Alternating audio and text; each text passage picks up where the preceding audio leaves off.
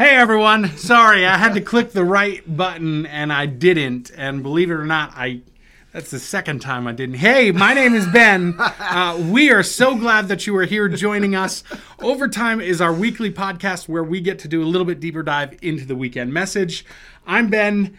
That's Gary. That's Gary. Gary is here with us because what we always do is the person that spoke on Sunday, they get to do a little bit deeper dive. Gary preached the message for us on Sunday. We always encourage you to kind of start there. So if you haven't already listened to the message, this is kind of round 2 or 2.0, however you want to do that. But Gary's going to be kind of challenging us and talking to us a little bit deeper dive into week 12 of the Better series. And if you're joining us online, I want to say, hey, thanks for coming. If you are actually catching this live and in person, don't forget you can actually interact with us now. I have my laptop set up here, so if you've got any questions, you can ask those questions. We'll get to them live. Maybe not exactly the same time that you get it, but I promise we'll try and work through that. So if you want to join us on Twitch or on YouTube or Facebook, or just go to our church website and click the Watch Live tab, we are live right now. So thanks for joining us. Hopefully you're encouraged by this. One of the things that we do is that I want to let you know a couple different things that are happening in and around the life of the church. So basically this week on August 27th, that's Friday, August 27th, the week that we're recording this is right now, it's the 24th. If you're watching this via podcast, that's why I'm giving dates. If you're watching this live, you probably already know what day it is. But on August 27th, we are going to be doing our Fourth Friday Flicks once again. So we have got, again, a double feature at 5:30 and at 7:30. We're going to be watching two separate movies. The first one at 5:30 is actually the Disney Pixar A Bug's Life movie. That'll be at 5:30, kind of a family-friendly, fun summertime movie. And then at 7:30, we have the summertime classic of The Sandlot. If you have not seen The Sandlot, you are missing out, but you can see it this Friday. We're pretty excited for that. So if you want to come out, bring your friends, bring your neighbors, invite people. The whole goal behind this is that hopefully through coming out to events like this, maybe they lead to a spiritual conversation. Maybe not initially, maybe it's a couple times, or you just get to know your friends, your neighbors, your coworkers, whatever that is, but it's kind of a tool for you to use to hopefully eventually have a spiritual conversation. So we want to encourage you to come on out to that. We hope that you'll enjoy it. Again, 5:30 Bug's Life, 7:30 it's going to be The Sandlot. It's going to be a lot of fun. The other thing that I want to let you know about is that next Wednesday on September 1st, we are going to be doing a special prayer and worship night here at the Christian Life Center. So it is going to be at 6:30 p.m. And basically, as we start a brand new school year, we are looking to just kind of lift up this year in prayer. It looks as if it's going to be kind of another complicated, challenging, crazy year, having no idea what COVID is going to do and what changes and last minute things need to happen, but we just want to start this year in prayer. So we want to encourage you to come on out. It'll be a little bit structured in the sense that there'll be a couple different things that we know, and then it'll be a little bit unstructured, just a time of prayer and just kind of seeking God and what he would have for us. So we want to encourage you to be a part of that. It should go for about an hour, from about 6:30 to 7:30 on September 1st. Please mark your calendars. If you want to be there, we would be happy to have you for that. And I think that is all the announcements that we have. So again, if you have questions, let us know. We do have a question somebody had submitted to us via email. We're going to get to that in a little bit. But do you want to kind of give us a update of what we talked about this past week? Sure, I'd be glad to. So this whole passage out of Luke chapter 12, verses 49 through 13:5 was a pretty tough passage. I mean, it was talking about, instead of being resistant, become repentant and allow God to actually change you. And so the big idea was that, God's calling us to be prepared for his coming, and that Jesus warns us of the reality that death and resurrection will also bring division. So this is a really interesting passage. It's really, there's lots of different levels to it. And Luke, who, as we all know, is this sort of really brilliant physician, scientist, he's talking and sharing all this with Theophilus, which his name actually means God-fearer, trying to figure out, who do they owe allegiance to? Do they owe allegiance to Caesar? Do they owe allegiance to Jesus? And so Jesus actually, is there, and he gets murdered, comes back to life, and so Theophilus actually hires Luke so that they can have some certainty. And this is what Luke 1:34 or 1 verses 3 through 4 says. With this in mind, Since I have carefully investigated everything from the beginning, I decided to write an orderly account for you, most excellent Theophilus, so that you may know the certainty of the things that you have been taught. And so Luke wants to make sure that Theophilus realizes that that what is being taught, there's a certainty to it. So that's what sort of, I guess, the kickoff into this, this part of the sermon's about. So.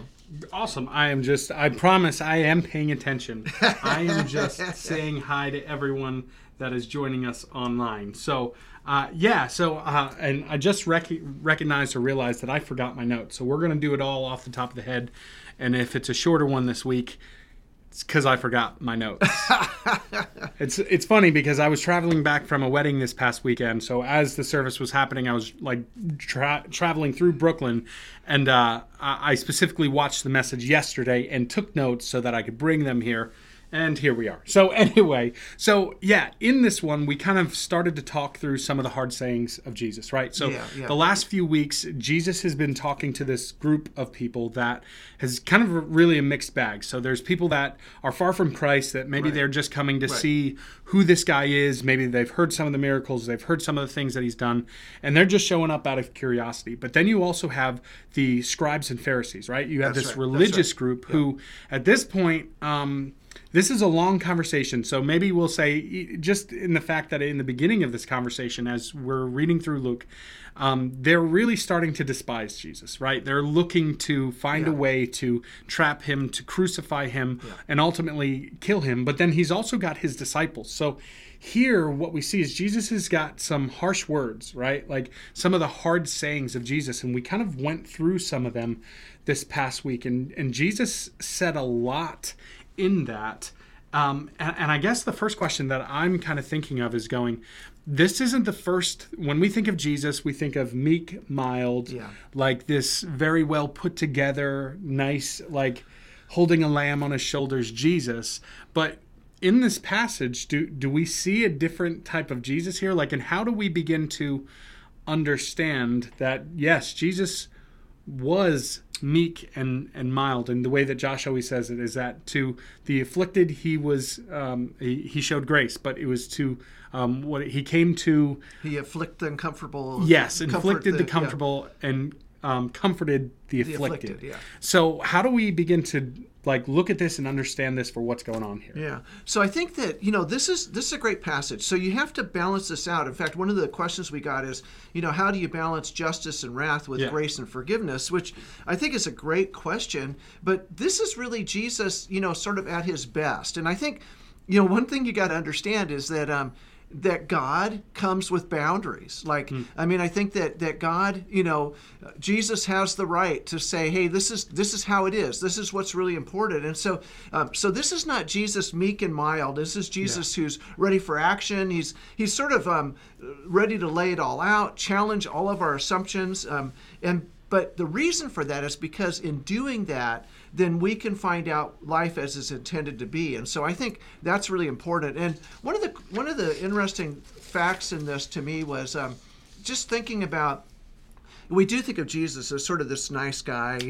He doesn't ever say anything all that rugged or tough. But actually, if you look at what he is talking about, Matthew 16 verses 24 through 26 says this.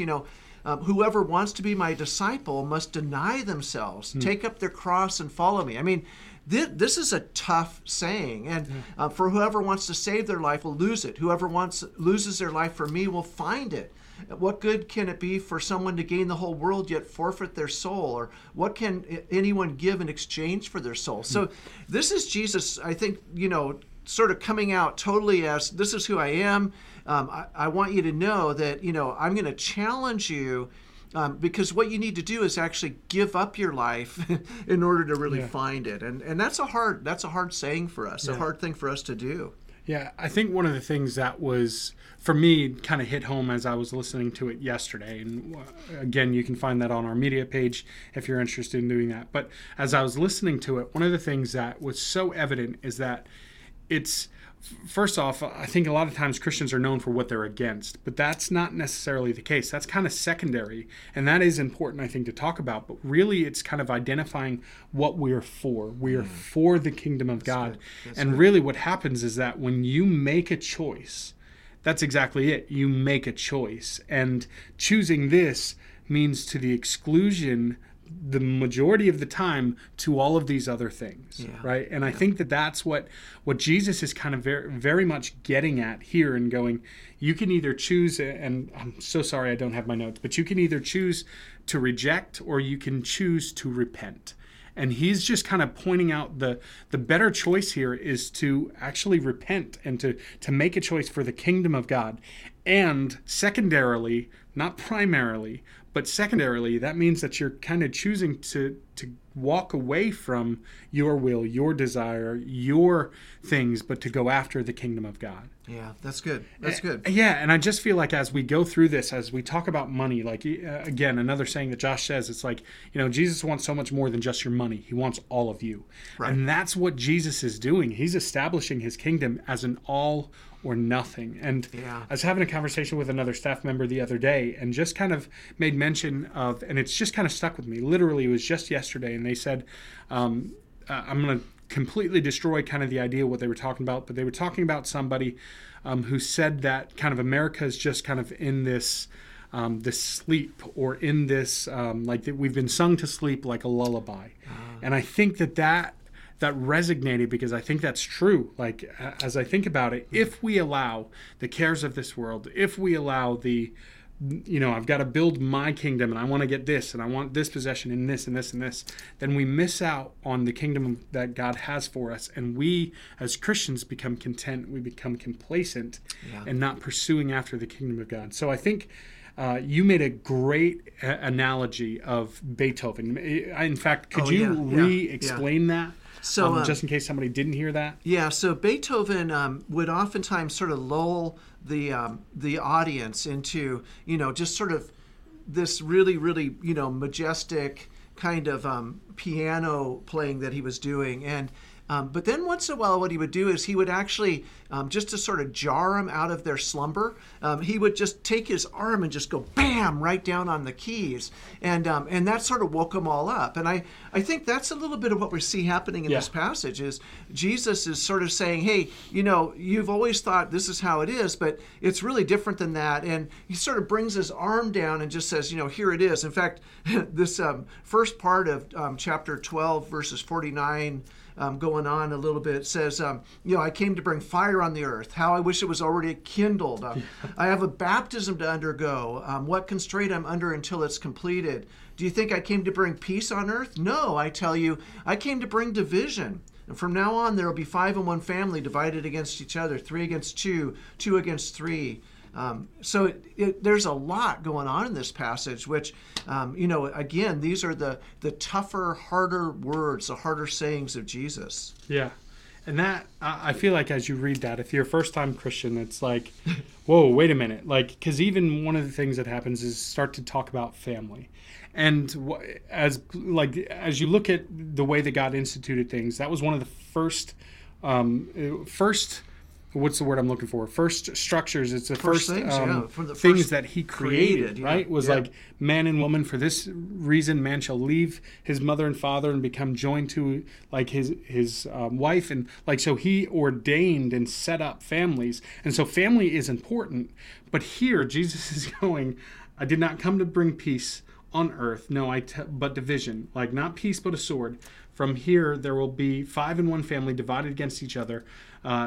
3 against 2, and 2 against 3, and they will be divided father and son, son against father, mother against daughter, and daughter against mother, mother-in-law against daughter-in-law, and daughter-in-law against mother-in-law. And there's probably a couple mother-in-law jokes that I could make there, but I'm not going to do that. Don't go there. I'm just going to avoid that entirely for those of you that have crazy mother-in-laws. I know. Yeah, so here, like, Jesus has established the family, but yet now, how do we make light? Like, so what is Jesus saying?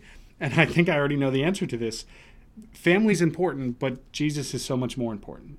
Is it safe to assume that? Yeah, I think it is, because part of what he's saying is that there's going to be a natural kind of thing that happens, and the reality is that when you choose to follow Jesus, it means that there's other things you're not choosing to do. And so there is a kind of natural division. And I think, a lot of times families experience this too. Like I've been in churches before where somebody just thought, oh, this person is too religious. Like they're all of a sudden, they're just way overboard, and we need to haul them back in and try sort of unbrainwash them in that sense. And it's interesting. I was at a camp one time years and years ago where a mom actually came up and got her son and brought him home because she thought he had just been indoctrinated into this false religion, Christianity and stuff. And so again, I think that what we have to see here is that Jesus is saying that, there's a crisis of judgment that's never really that far away from us. And,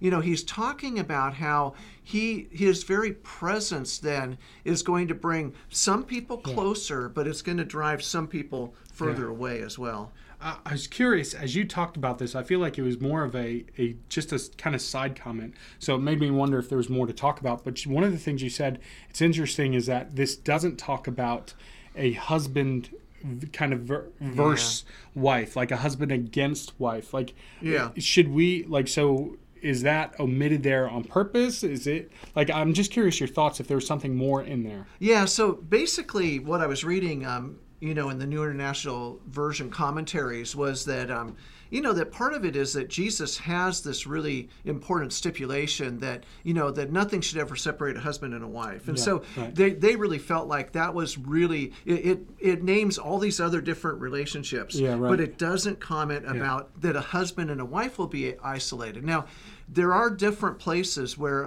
we know that, there might be a non-believing spouse and a believing spouse. Yeah, Paul talked about that, right? Yeah, okay. And so that can also be complicated. And I think that might be one of the places where, a division might come in. And but again, Jesus himself is so pro-marriage that, the commentator said basically that's why he didn't put that in there, because he just wants to make sure that, that they understand that he's not come to separate a husband and a wife. Yeah. If it's a believing husband and wife, he's come to actually bring them together, that kind of thing. And if I remember correctly, Paul's teaching was more of, his advice was more, if you can live at peace with one another, the believer shouldn't separate from their spouse, right? If I remember correctly? Well, and part of what Paul was saying was that that by demonstrating the gospel, then you can actually win that unbelieving spouse to Christ. Right. And so I think that's another piece that's really big for evangelism, is that, and again,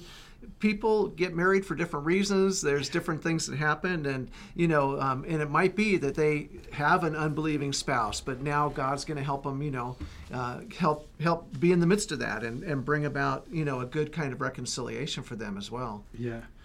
So as we continue on, I wanted to read and actually let me look at this. We did have a question that we want to get to. I think you kind of already alluded to it, but let me ask, and I'm just going to go ahead and read the question now. I think this is a good time. So this is what one of our listeners says. It says, how do you balance justice and wrath with grace and forgiveness? So I think that goes to kind of this question of didn't come to bring peace but a sword, but also knowing that we're called to love and show Christ through our actions. So how do you balance justice and wrath with grace and forgiveness? The oxymoron is just too foreign for a mere humanoid to grasp so deeply as to bring about change from what seems to be right to do for oneself and family preservation to a willingness to have a harshly divided family. And in this, there's kind of more of a personal question there as well, which I'll probably just avoid from now. But how do we balance that? That's the question. How do we balance justice and wrath with grace and forgiveness, specifically within family? Yeah. Well, I would say that, that's a really good question. And I would say also that I think that you have to understand that justice and wrath is always related to grace and forgiveness. So, the actual coming into a point of justice and wrath actually helps to prepare us to be people who want to understand forgiveness and grace in new ways. So I sort of see that as really more related in the sense that, sometimes it's the justice and the wrath of God that may actually be pointing us back to who God is in a way that we can then accept God's love and grace in our lives in new ways and receive God's forgiveness. So I think there's more of a relationship there than we realize. Yeah. So as we jump in that, and I'll be honest, in that I probably had more questions, but the screen over there turned off for a second, so I got a little nervous, and then I only heard half of the sorry. So no problem. Jumping back into the text. So this week we were covering it was 12:49 through 13:5, if I remember correctly. That's correct. And again, I really wish I had my notes here, but oh well. Here's what 54 says. I'll probably read 54 through 56. So talks about he didn't come to bring peace, but a sword, or didn't come to bring peace, but division. So 54 says this. He said to the crowd, "When you see a cloud rising in the west, immediately you say it's going to rain, and it does." Verse 55, "And when the south winds blow, you say it's going to be hot, and it is." 56, "Hypocrites, you know how to interpret the appearance of the earth and sky. How is it that you don't know how to interpret this present times?" And in this, I'm curious, is there a deeper dive in, I don't know, I guess the meteorology of that day, but then also, you made a point that we'll get to probably secondary is how do we interpret the signs of this present time? Because people have been trying to interpret when Jesus is coming back for years. I think you use the example of the Jehovah's Witnesses when you were younger in the 70s, where they had predicted a year and kind of got startled going, were they right? But how do we interpret the sign? So first part, is there something more in how they understood the weather of that time? And then kind of that other question there. So I think it was interesting because if you look at Palestine and in that time, that in fact, Jesus said it this way: when you see a cloud rising in the west, you say it's going to rain. Yeah. So, and I thought about this in terms of the Weather Channel. I've got the Weather Channel on my phone, because that way I can look and see if it's going to rain today, that kind of thing. But the reality is that Jesus is really calling them out. I mean, what he's saying is, if you already know when you see a cloud it might rain, or if you know that the wind is coming from the south, then you know it's going to be a scorching heat. He's really saying you already know sort of the signs of the times. You see this stuff coming, so how come you're not paying attention to it? And I think that's the thing, is that he's challenging us to read the signs around us and realize that God is actually working behind the scenes in all of these things. And so, this charge is sort of for not being as observant to the signs of the times or the coming judgment as they are to the weather. And so that's sort of laid out there. How come you're not paying attention to this? You should know this is coming. You should know that I've come, and that by my very presence there will be those who will choose to follow me and those who will choose to not follow me. Yeah. So then kind of the second part of that question, how do we, if somebody's listening and maybe they're new to their faith, or they just the whole idea of hearing from God is still foreign, how do we begin to interpret the signs? Is there something that we should be looking for in today's day and age? How do we understand where things are? I think the disciples, as they wrote even the New Testament, there was this understanding that the time was imminent, right? Jesus was coming back next week. That was kind of the urgency that they lived with. That's right. And we should have a similar urgency, but how do we interpret the signs? I don't know. That's a good question. I mean, I think it's a good question. So I, again, I sort of alluded to the Jehovah's Witnesses, and, that they had thought Jesus was going to come back, and this whole. And they've picked dates throughout the years. They have. I'm pretty sure they probably have dates now. Yeah, that's right. And so, so this is, and I guess that's part of it.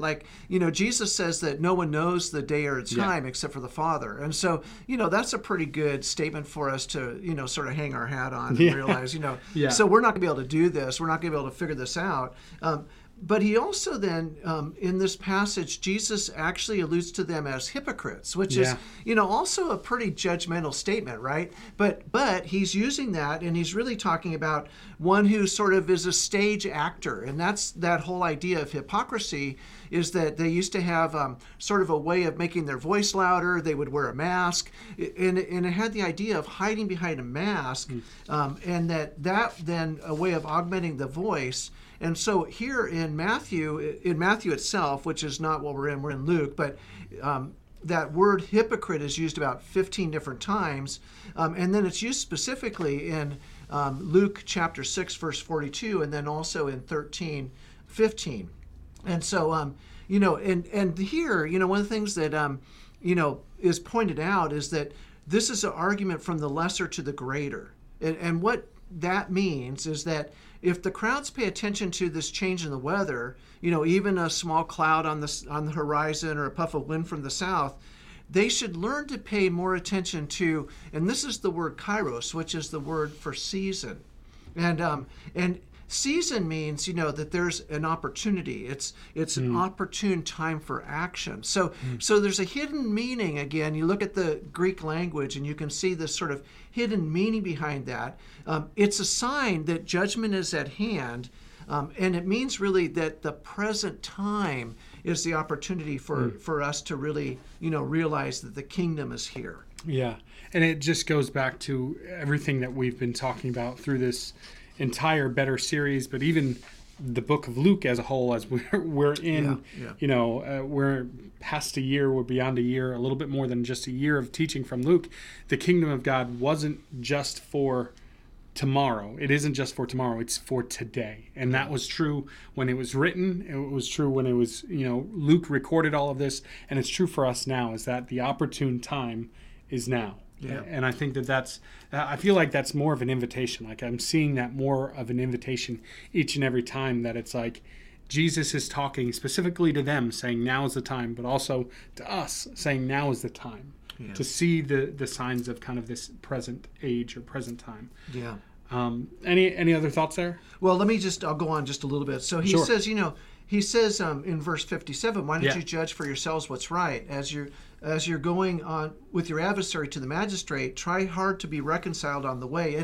It's interesting because, back in that day and age, and we actually, I think I told you this a long time ago, but we actually went to see where Paul and Peter had probably been dropped into prison. This would have been, it was in Rome, so it was a little different than, perhaps what's happening here in this passage. But the reality was that, they would drop these prisoners through this hole in the ground, and they would fall about 15 feet down. And a lot of times they would break their leg. And that was actually part of the whole punishment of all this, because what they would do is that if you were in the prison, it was hoped that somebody would bring you food. They would take care of you. They would make sure you were all right.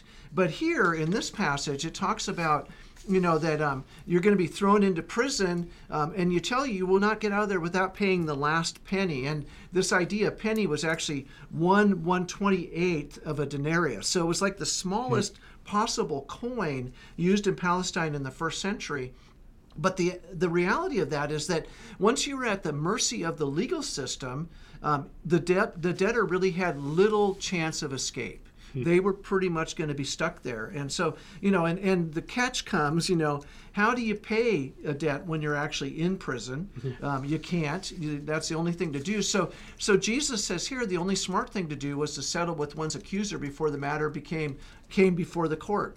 So that was what he was saying. He was saying, as you're going off and you're going to be, and it's actually interesting because it gets pretty ominous there. I mean, like it gets to be where it's pretty subtle, but it's building. And so again, the smart thing to do is to actually, actually settle your account before you get to that stage. And that's what he's saying. And I think that goes back to repentance again, right? So, instead of being, at odds with God, instead repent and don't be resistant, be repentant, and let God actually, work in you and help you in that. It's interesting because it's gracious that Jesus would say this rather than just go, okay, you can figure it out on your own.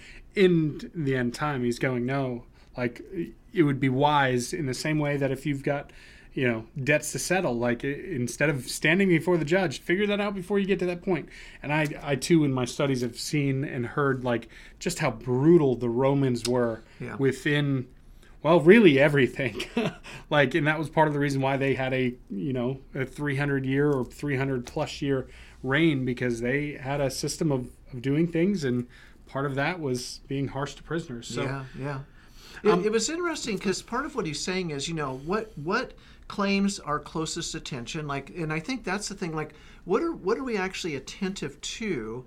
But the flip of that is what do we turn a blind eye to? And so one of the reflections was, do we end up actually reaching a crisis proportion in some aspect of our life before we even realize it? Like, and some of the examples were, does it happen in our marriage? How about the well-being of our children or our parents or our own health? Sometimes we're really not taking care of ourselves that well. What's suffered as a result of misplaced focus or attention? What challenges us to examine the inconsistencies between that which we do pay attention to and that which we tend to neglect in our lives. And so I think that's important as well. One of the things I wanted to ask, actually, one of our viewers online just asked this. So thanks for the question. We really appreciate it. It says, concerning Jesus' second coming, and we were just talking about this a moment ago, are there any unfulfilled prophecies that would inhibit his return tomorrow? And kind of the second part of that is because as I read the signs of the times, it sure seems near term is the answer. So is there any unfulfilled prophecies? Like, is there any reason to not think that Jesus is coming back tomorrow? Yeah, I don't know. I mean, that's a great question. I'm not sure. Not sure if there's anything. I mean, I think, part of what he's saying is that, this is the time in the season, and I'm going to show up, and my presence is going to bring division, and it's going to bring heartache, and but at the same time, it's going to bring salvation. Yeah, and that's really important too. So that's a great question.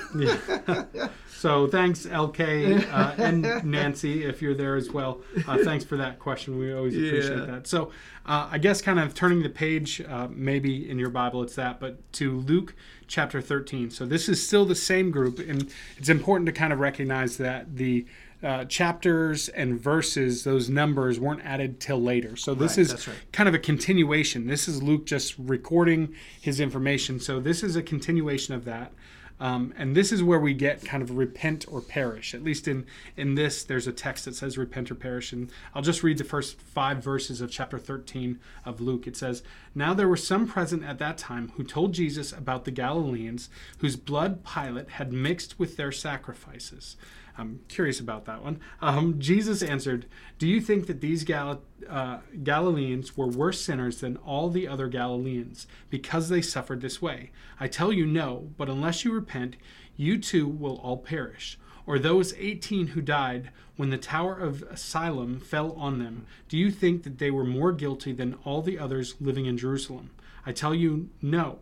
But unless you repent, you too will all perish. And that's kind of where we finished this past week. That's kind of the last verse that we read. But man, here's again, it's Jesus again, as we're talking about. These are harsh sayings. They're hard sayings.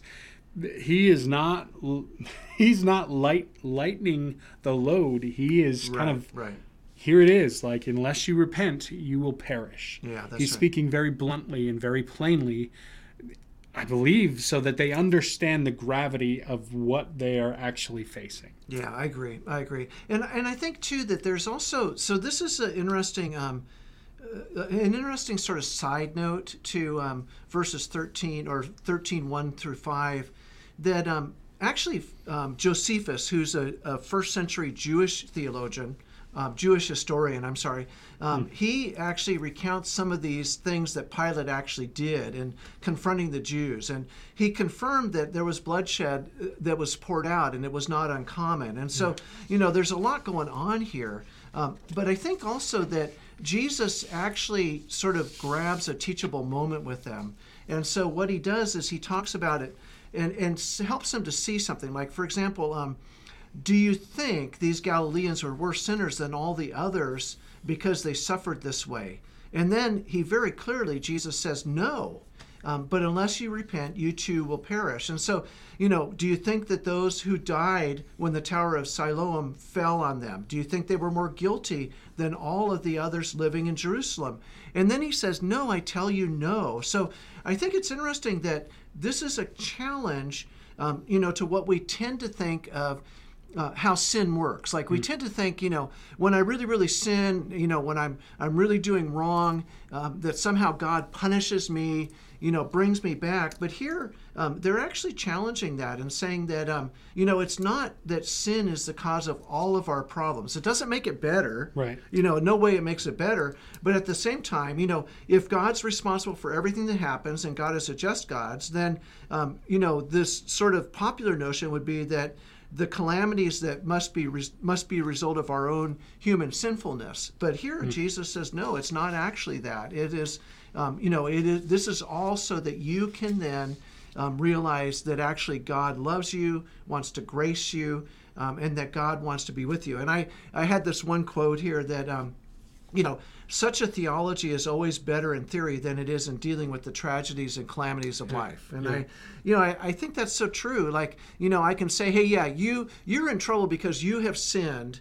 But the reality is that, at what point do we actually, invite somebody into a relationship? At what point do we get a chance to sit down with them, talk with them about life, hear their story, help them to understand that God's with them in the midst of what's going on? And there's this John 9 passage, where as Jesus is going on the way, he sees a man that's born blind from birth, and the disciples ask him this really great theological question. They say, who sinned, this man or his parents, that he was born blind? And Jesus' response is sort of startling. He says, it's neither this man nor his parents sinned, but this happened so that the works of God might be displayed in him.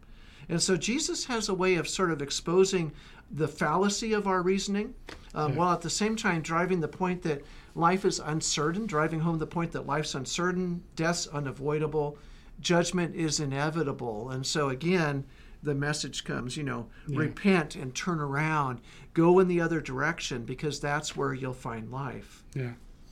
Just thinking about that statement about theology of, well, they've done something wrong, they've sinned, so therefore they deserve this. Like, you're right. Like, if you've ever sat with, or if you've ever experienced loss in any sense, but if you've lost a loved one, I don't think anybody would go, you know what? Well, they kind of deserved it.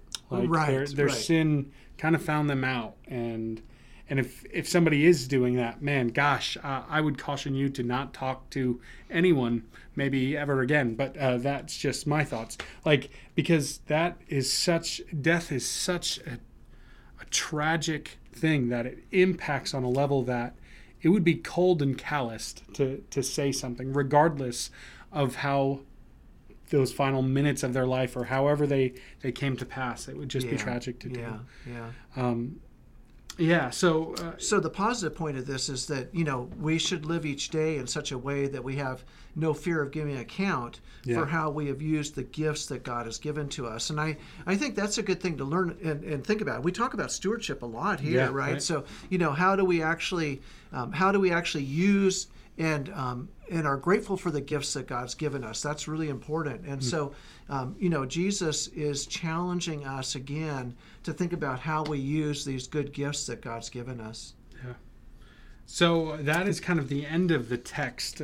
Was there anything else that you wanted to share? I know that we're short on time, and again, I feel like I had some great questions to ask this week, and of course, I didn't bring it, but it's been a full day already. So any other thoughts, anything that didn't make, Sunday's message that you wanted to share here, or any other thing that you wanted to add to that? Well, I did lead people in sort of an object lesson, had them stand up and turn to the right, then turn to the left, and I think again that one of the ways that we need to understand repentance is that it is a turning. It's a turning around and facing the opposite direction, so that we can really embrace what God is calling us to do. And I think all of that's really important, because what that does then is it helps us to understand that God is the one who's actually helping to turn us. God is actually the one who is already drawing us in a different direction. And so if we think about repentance positively, it means that we are stopping going in that direction to turn around and really embrace the direction that God wants us to go in.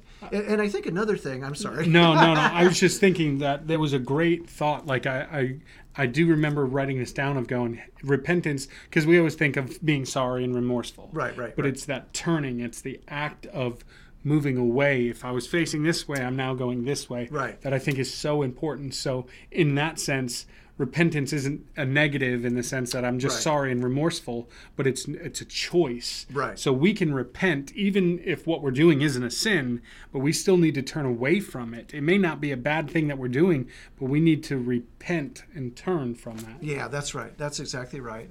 And I was thinking too that this is part of the reason why we find ourselves in community, which is so important for us as a church. Part of what happens is, we're better together. We're brothers and sisters in Christ. We have an opportunity to actually encourage each other. When we're community together, we can support each other and be with each other and help each other. And I think it's also why grace is important. That grace itself helps us to be able to accept the fact that we need grace as well as everybody else needs grace, and that God calls us to be graceful people. Yeah. Well, any other thoughts in that?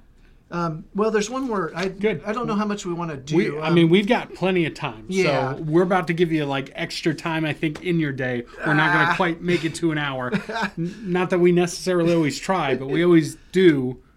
Yeah. Well, I wanted to just end, I guess, with thinking about actually Scot McKnight's criticism. So if you're familiar at all with the Jesus Seminar, it's a weird deal. I don't know if I am. Well, the Jesus Seminar was a bunch of people that decided, and they basically had a red bead, a green bead, and a yellow bead. And what they did was they looked at all of the New Testament and they decided based on their voting whether they considered that to be an original word of Jesus or actually something that was added later. Yeah, I don't think I would do that. So this is a weird group to start. Well, I should say. I mean, I think Scot McKnight actually gives them some, like he says, that kind of scholarship sometimes is helpful. But I think the reality is Scripture that would be helpful, because isn't there a warning in Revelations not to add or take away from any of this? Yeah. That's one of the last things in the Bible. You shouldn't do that. Yeah. So, but McKnight, I think, makes a really, really pertinent point here. He says that our culture tends to see Jesus as a man who didn't engage in confrontation or talk about judgment.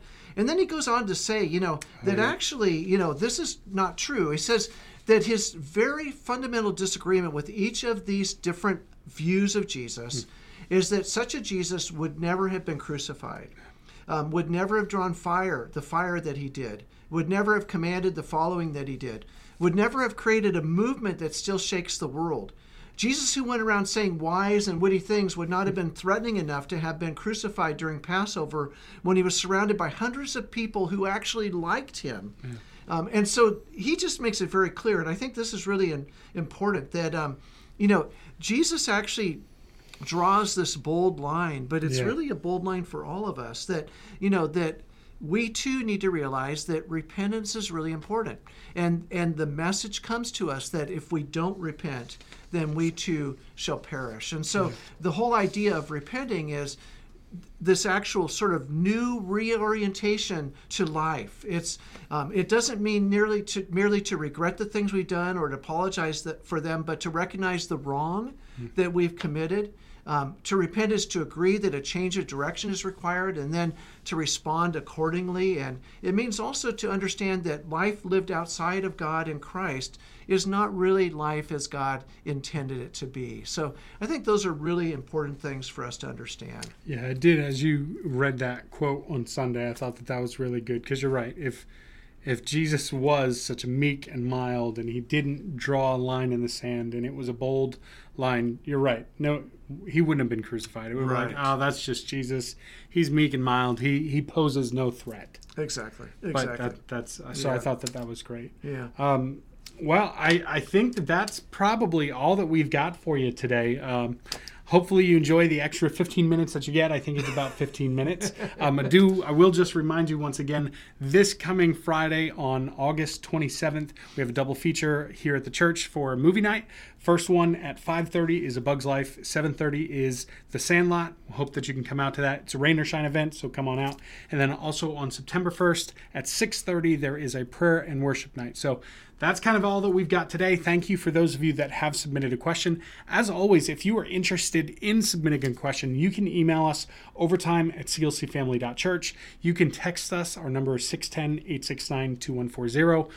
You can always jump online. We usually start around 12-ish. I'll say between 12 and 12:30 we start. Depends on how our staff meetings go in the morning. So you can jump online, ask your questions there. Thank you for joining us. We hope that you are challenged and encouraged by this. And yeah, we will see you next week. Thanks for joining everybody. us. God bless.